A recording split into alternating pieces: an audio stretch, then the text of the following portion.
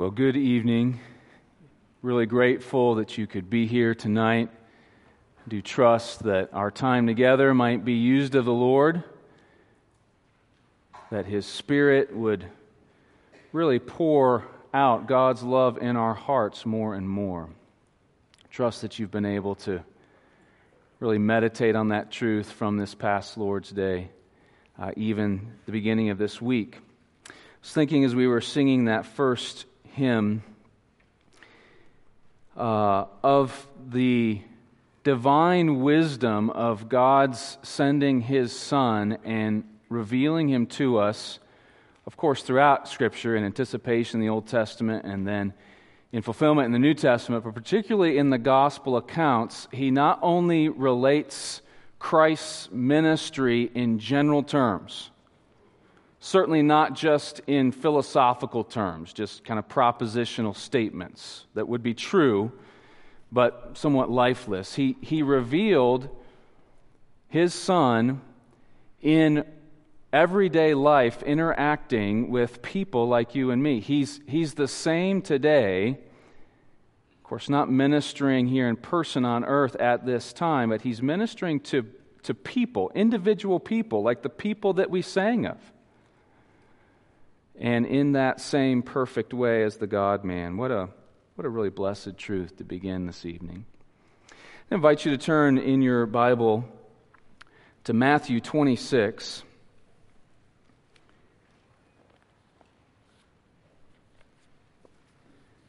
We have, for a few weeks, off and on, been considering the matter of temptation.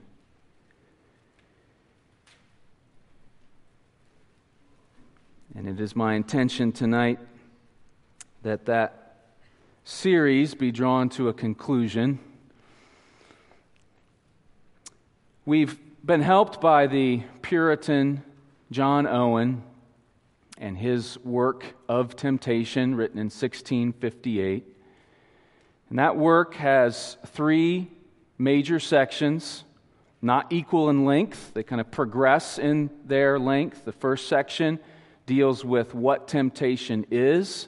We considered that in relation to the last petition of our Lord's teaching us to pray, the disciples' prayer.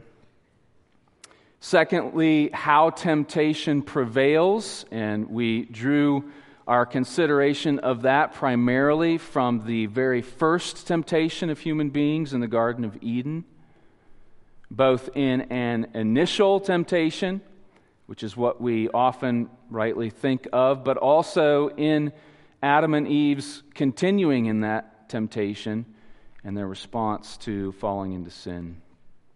And really the majority of the book is taken up with this third heading of how the Lord might enable us to prevent entering into temptation. So, we are considering this on Wednesday evenings, and it is our tremendous privilege on Wednesday evenings to enter into prayer before the Lord side by side with one another. And so, again, the encouragement to us is this, that we consider this topic of temptation not only in its individual application, and we certainly should not pass that by, but also in its collective application, that we grow in our desire for and our sense of need to pray with and for one another, to pray in faith, trusting our Father and His wise bestowments, whether that means trial or not, that we pray as enemies of temptation, that we not take a passive or a seemingly and wrong-headed neutral stance against temptation, and that we do so with urgency, that we pray for rescue, deliver us from evil, is how you know that petition ends.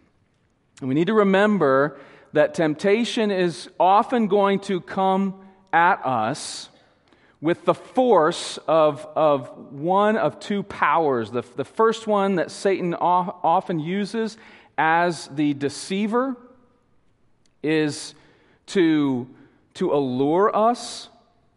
He's going to suggest that it's okay, it's not going to trouble us, it's not going to be a problem, we're not going to get caught up in it, it's okay, we have an interest in Christ, we shouldn't be fazed.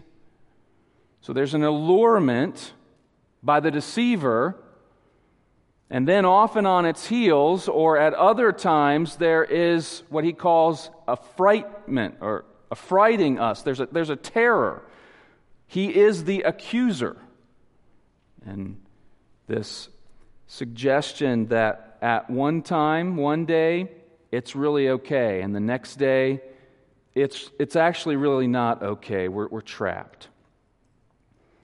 Do we really have an interest in Christ after all? And you might remember that we pictured up on the screen a bridge called today Follies Bridge, built in the place of what was historically known as South Bridge in Oxford. Owen would undoubtedly have been familiar with it. And temptation, the initial temptation in whatever area of life we may come across it, is actually one end of a bridge.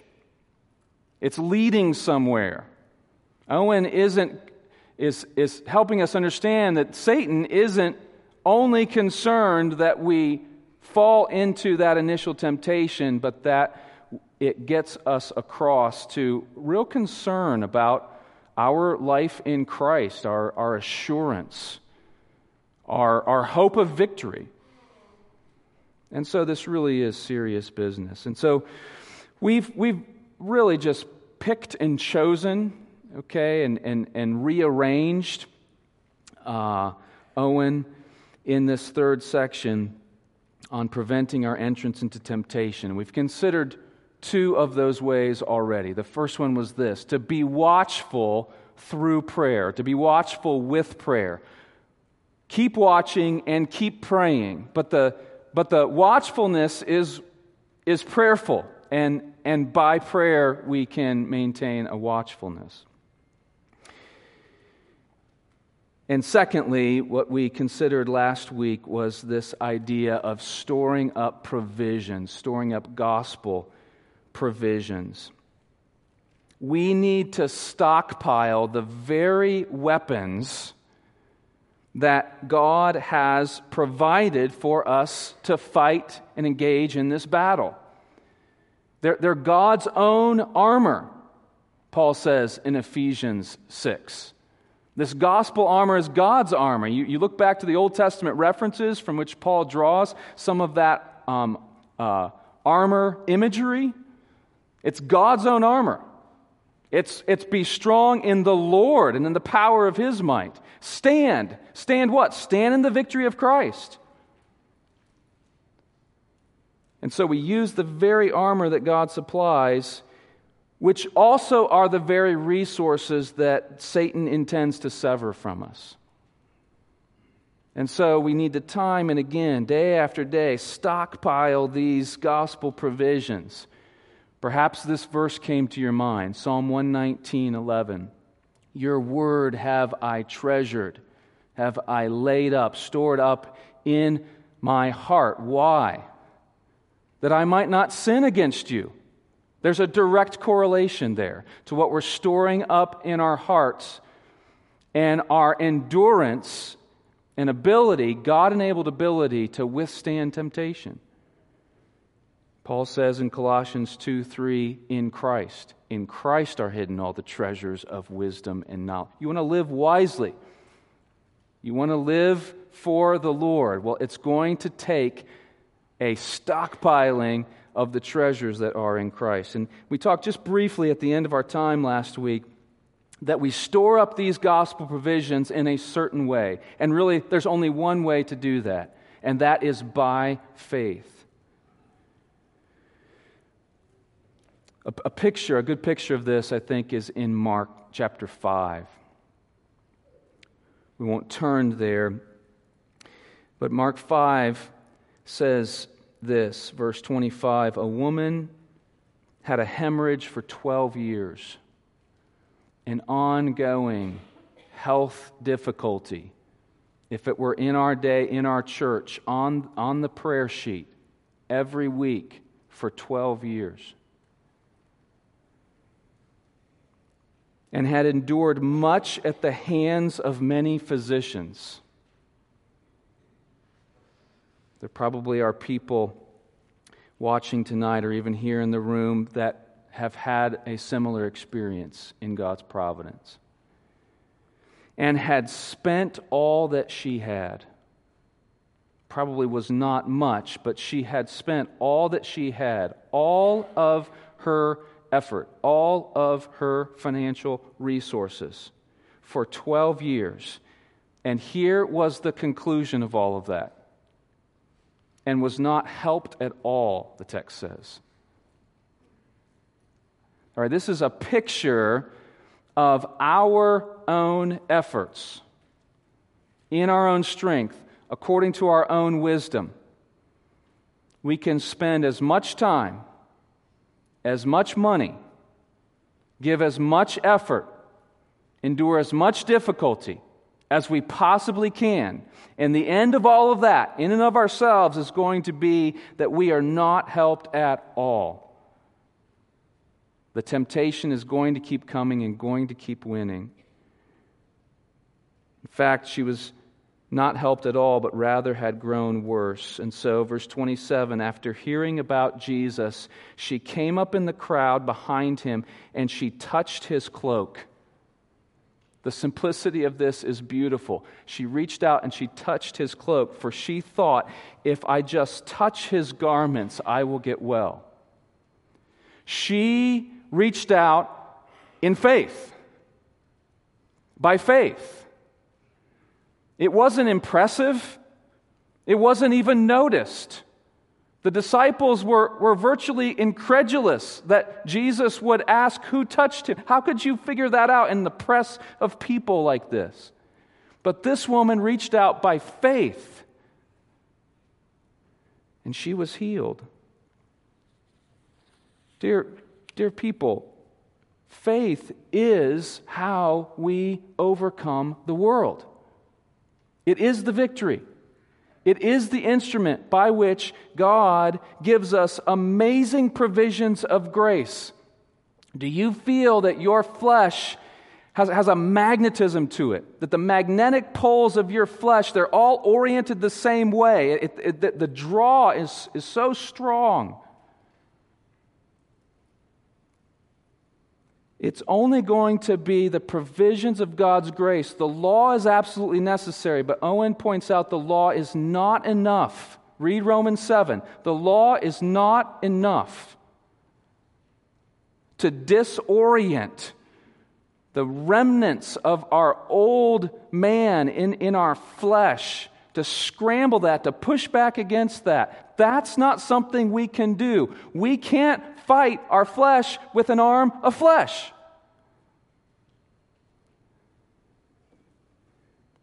And the beauty of this is that faith it's instrumental and it's self-emptying.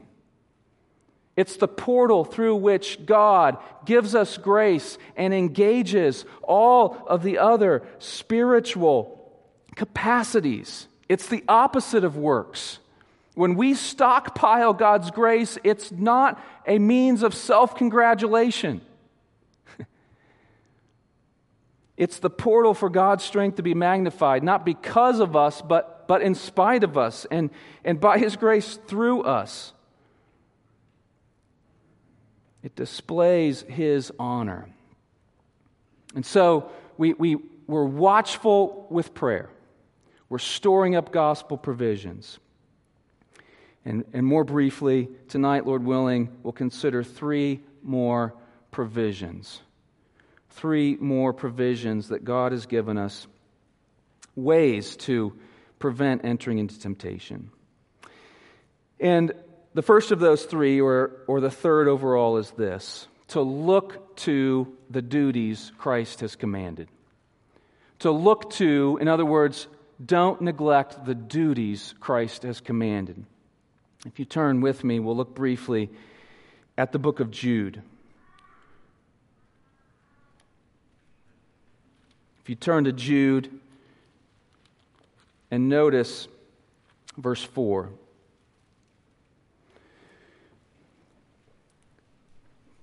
The bondservant of Christ, the brother of James. Actually, though he does not mention this as a mark of honor, the half-brother of our Lord, tells us that he wanted to write that we might earnestly contend for the faith once handed down to the saints, once for all handed down to the saints. That's what he was compelled to write about, though there was some other aspect of our common salvation that perhaps and evidently was initially on his mind.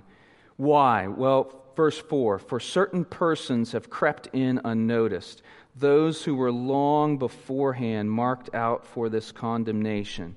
Ungodly persons, and here are their two characteristics, and this has not changed in 20 centuries. The two characteristics of these false teachers who have infiltrated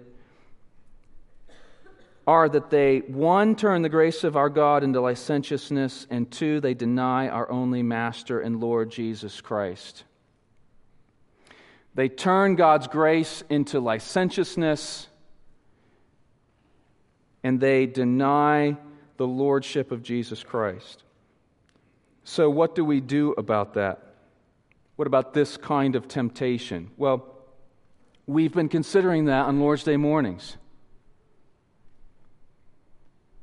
These two are connected. The reason he wrote and the danger that these people were in, the temptation that they were experiencing, and the long description of the darkness of this teaching and these teachers, all points toward this admonition that we've been considering week after week. Building yourselves up on your most holy faith, praying in the Holy Spirit, keep yourselves in the love of God. Those are what Christ has commanded us to do. They're basic duties of the Christian life, but they're directly connected to our capacity to withstand temptation. Owen saw this. We talked about this last week. He saw apathy encroaching in the late 1650s in Puritan England.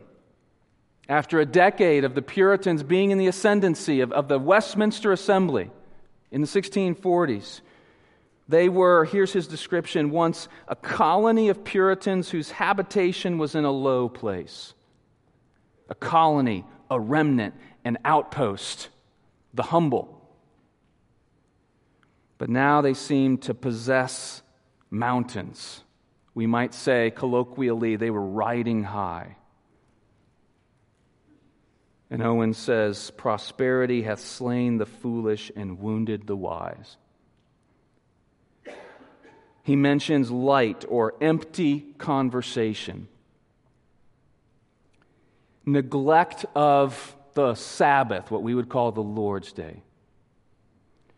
Contentment with how things are in society around them. These are the signs of apathy, of settling in, of becoming lethargic once they had sort of reached a pinnacle and seemed to be doing well. It was like Christians who were in a foreign land and had suddenly adopted the manners of their new environment.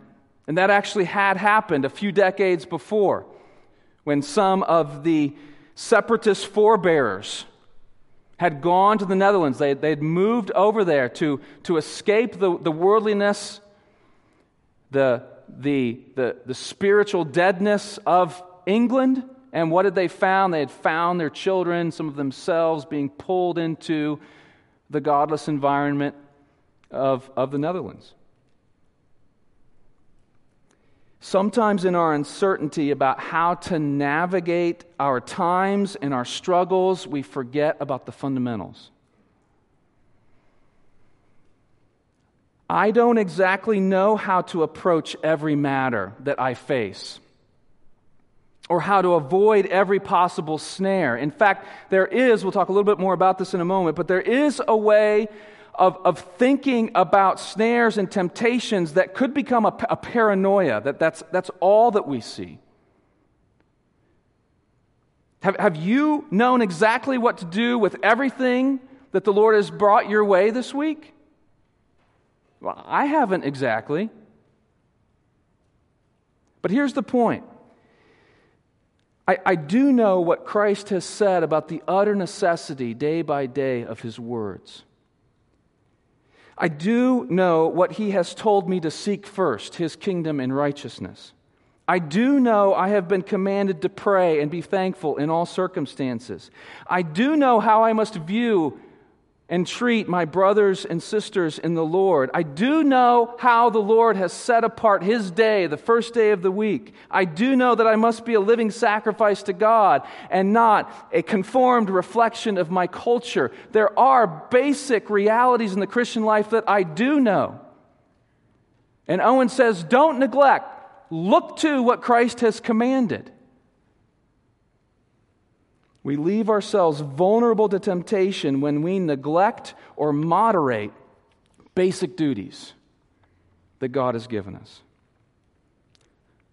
Just briefly, another example of this would be in 2 Timothy 3, where Paul tells Timothy that troubling, difficult, perilous times will come when men will love self and money and pleasure rather than God. And that's the world we're living in. And actually, that's a Christendom that we're living among. So what does he say? Well, later in the chapter, verse 14, he says, you, however, by contrast, you, however, how do you deal with this kind of temptation in this kind of environment? You, however, continue. It seems unremarkable at first. Continue in the things that you've learned and become convinced of. These are sacred writings which are not only able to make you wise unto salvation, but able to equip you for every good work by instructing and rebuking and correcting and training us. Do not leave yourself vulnerable to temptation by neglecting or moderating the basic duties in Christ. Number 4, not only look to the duties Christ has commanded, but fourthly, look at your own heart.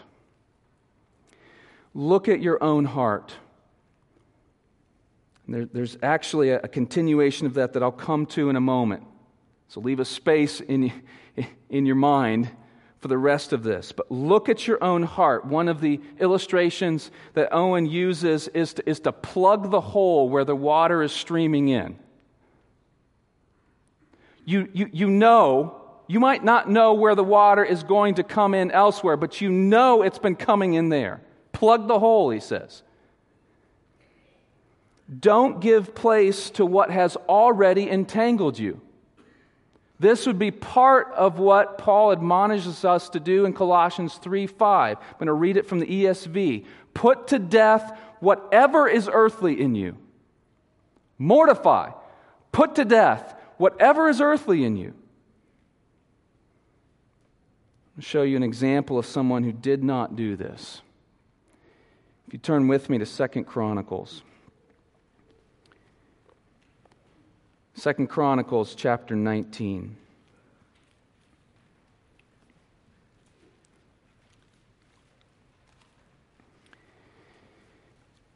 We'll just look at this very briefly, but a few days ago, I think it was last week in family worship, we came across this example. Chapter 18 of 2 Chronicles tells us that Jehoshaphat had great riches and honor, and he allied himself by marriage with Ahab. And we see throughout chapter 18, we see all of the trouble that brought. And so in chapter 19, after Jehoshaphat returns in safety to his house in Jerusalem, by the Lord's grace, not by his desert, verse 2, Jehu the son of Hanani, the seer, went out to meet him and said to King Jehoshaphat, should you help the wicked, he's referring there to Ahab, of course, and love those who hate the Lord and so bring wrath on yourself from the Lord? Now, he does commend him in the next verse, but this was clearly a weakness, clearly a vulnerability, a temptation that he had clearly fallen into. Well, if you just follow your scriptures here in the rest of chapter 19 and into 20, there are some remarkable things that the Lord accomplishes through Jehoshaphat. Judah is invaded by Moabites and Ammonites. Judah gathers together, chapter 20, verse 4, to seek help from the Lord. They even came from all the cities of Judah to seek the Lord. Jehoshaphat prays. Perhaps one of the more familiar lines of this prayer at the end of verse 12, he says, "Nor do we know what to do, but our eyes are on you." And the Lord answers this prayer. Jahaziel says, the battle, verse 15, is not yours but God's. The enemies actually destroy themselves. It's a remarkable victory. But notice what verse 35, chapter 20, verse 35 says. After this, Jehoshaphat, king of Judah, allied himself with Ahaziah, king of Israel. He acted wickedly in doing so. He makes the very same kind of alliance with Ahab's son. He did not look at his own heart. He did not learn from his fall into temptation. He was directly rebuked by the Lord through the prophet. The Lord answered his prayer. The Lord strengthened him, continued to enable him, and through him, his people.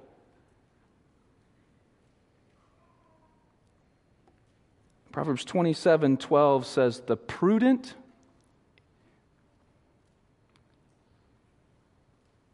it's interesting that word prudent is the same word as clever in Genesis 3:1. It's used in a different sense here.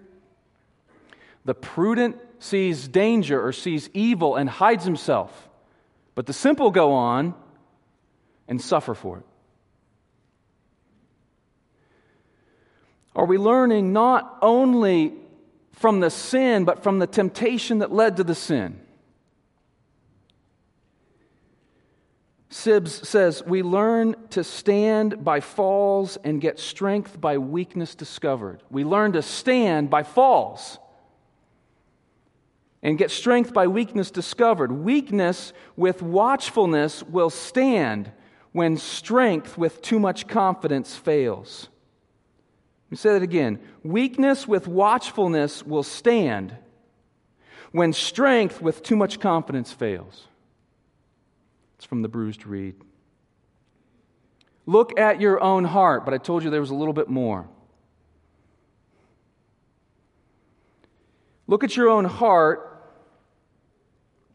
but here's a qualification, though not excessively. Though not excessively. Look at your heart long enough to be convinced of its utter weakness, but not so long that it's all or it's what's primarily you see. Look at it long enough to be humbled, to be watchful, but not so long that it's all or it's primarily what you see. Robert Murray McCheyne, in September of 1840, wrote to a friend in Belfast. And toward the end of that letter, he said this, quoting Jeremiah 17:9, "The heart is deceitful above all things and desperately wicked. Who can know it?" That sounds like a heart that's very easy prey to temptation. Now, what does McCheyne say next? He quotes this verse, "The heart is deceitful above all things and desperately wicked. Who can know it?" What's the very next thing he says? Learn much of the Lord Jesus. For every look at yourself, take 10 looks at Christ. He is altogether lovely. Let your soul be filled with a heart-ravishing sense of the sweetness and the excellency of Christ and all that is in Him. Let the Holy Spirit fill every chamber of your heart. And so there will be no room for folly or the world or Satan or the flesh. If you know anything about M'Cheyne, you know he did not take sin, especially his own sin, lightly. This is not just paint over problems with grace. Yes, look at yourself. Look at your sin. Learn from it. Try to avoid that temptation in the future. But for every time you do that, M'Cheyne says, look 10 times to Jesus Christ. When we fall and fail, we must not wallow despairingly. That's this point. And we must not decide that the basics actually don't work after all. That's the previous point.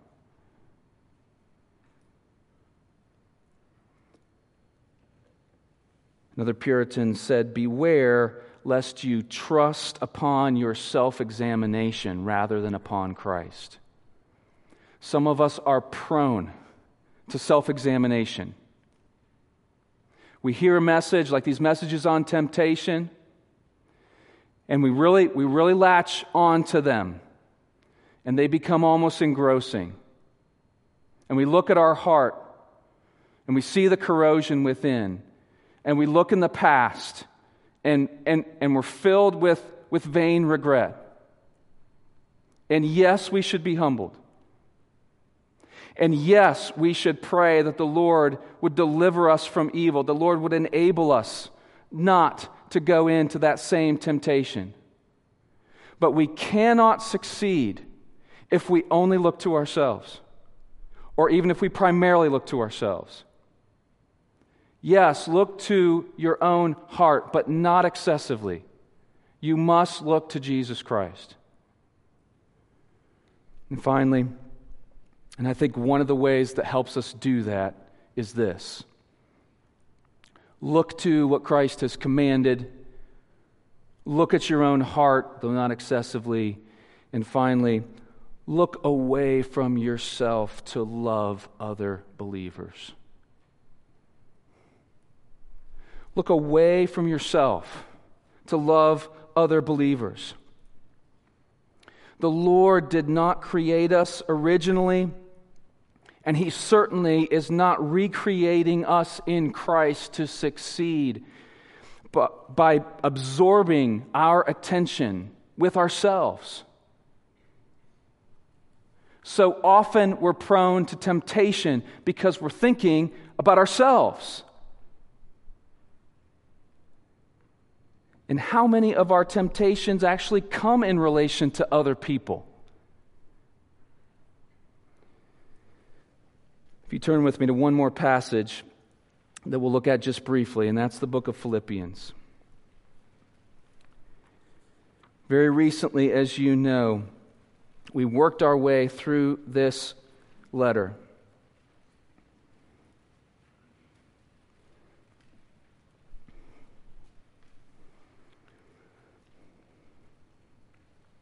In chapter 1, verse 27, there is a foundational imperative. Only conduct yourselves in a manner worthy of the gospel. Live as citizens, heavenly citizens of those who have been converted and whose life abides in Christ because of the gospel.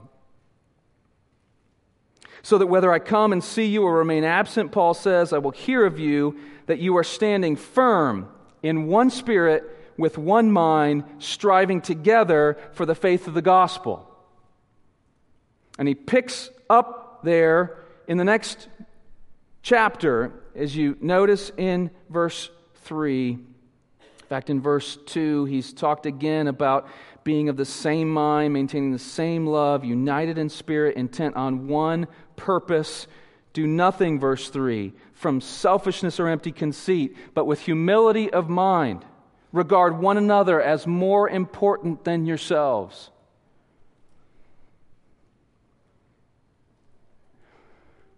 So often, we're ripe for temptation because we're thinking about ourselves. The Holy Spirit comes to us and says, you need to get low.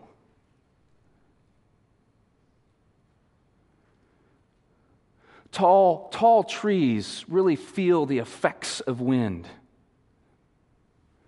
Low shrubs are not impressive, but they are not moved.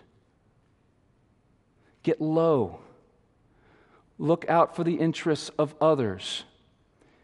This is one way that God, in His grace and in His perfect wisdom, enables us not to focus on ourselves.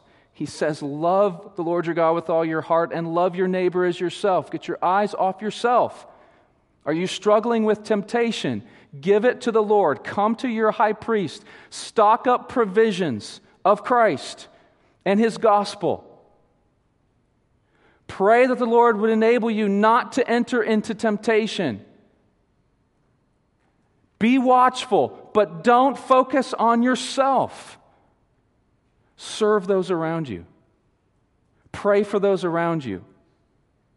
Confess your fault to one another.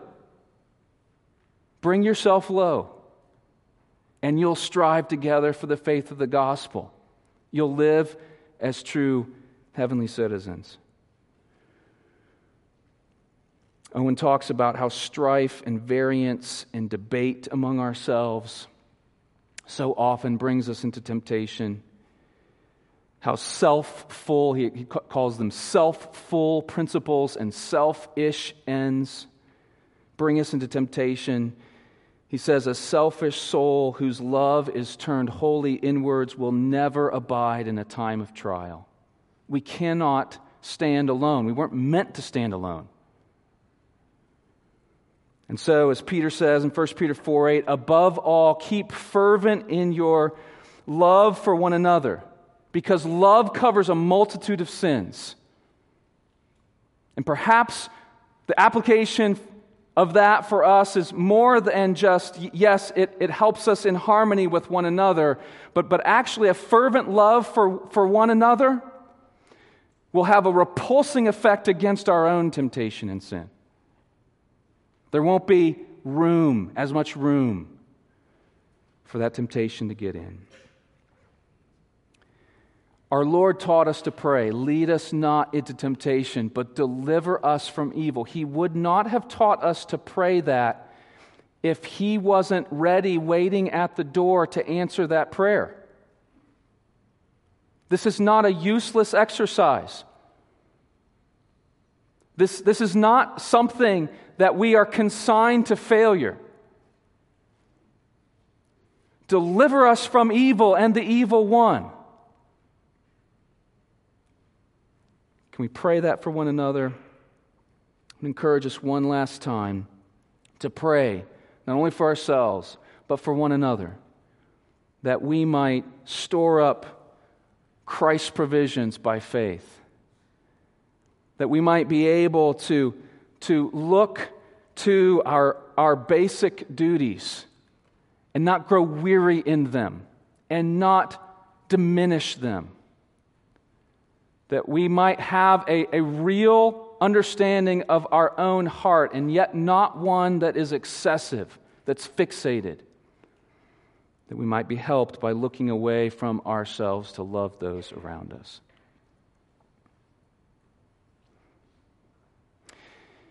The flesh is certainly weak. And if you read Owen's book, you get a strong sense of that. And yet God did not intend for us to fight temptation in our flesh, but by His Spirit.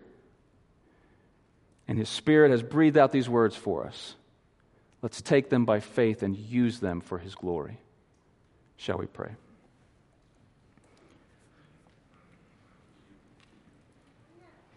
Our Father in heaven, we thank You for Your magnificent and eternal and transformative love for us. And we believe that you have given us your Spirit, and you have purchased us with your Son's own blood, and you willingly hear his petition because it matches your own will, that we might not walk according to the flesh, but by your Spirit. We pray for your help to do so, and we pray that we might build one another up. And we ask these things in Christ's name. Amen.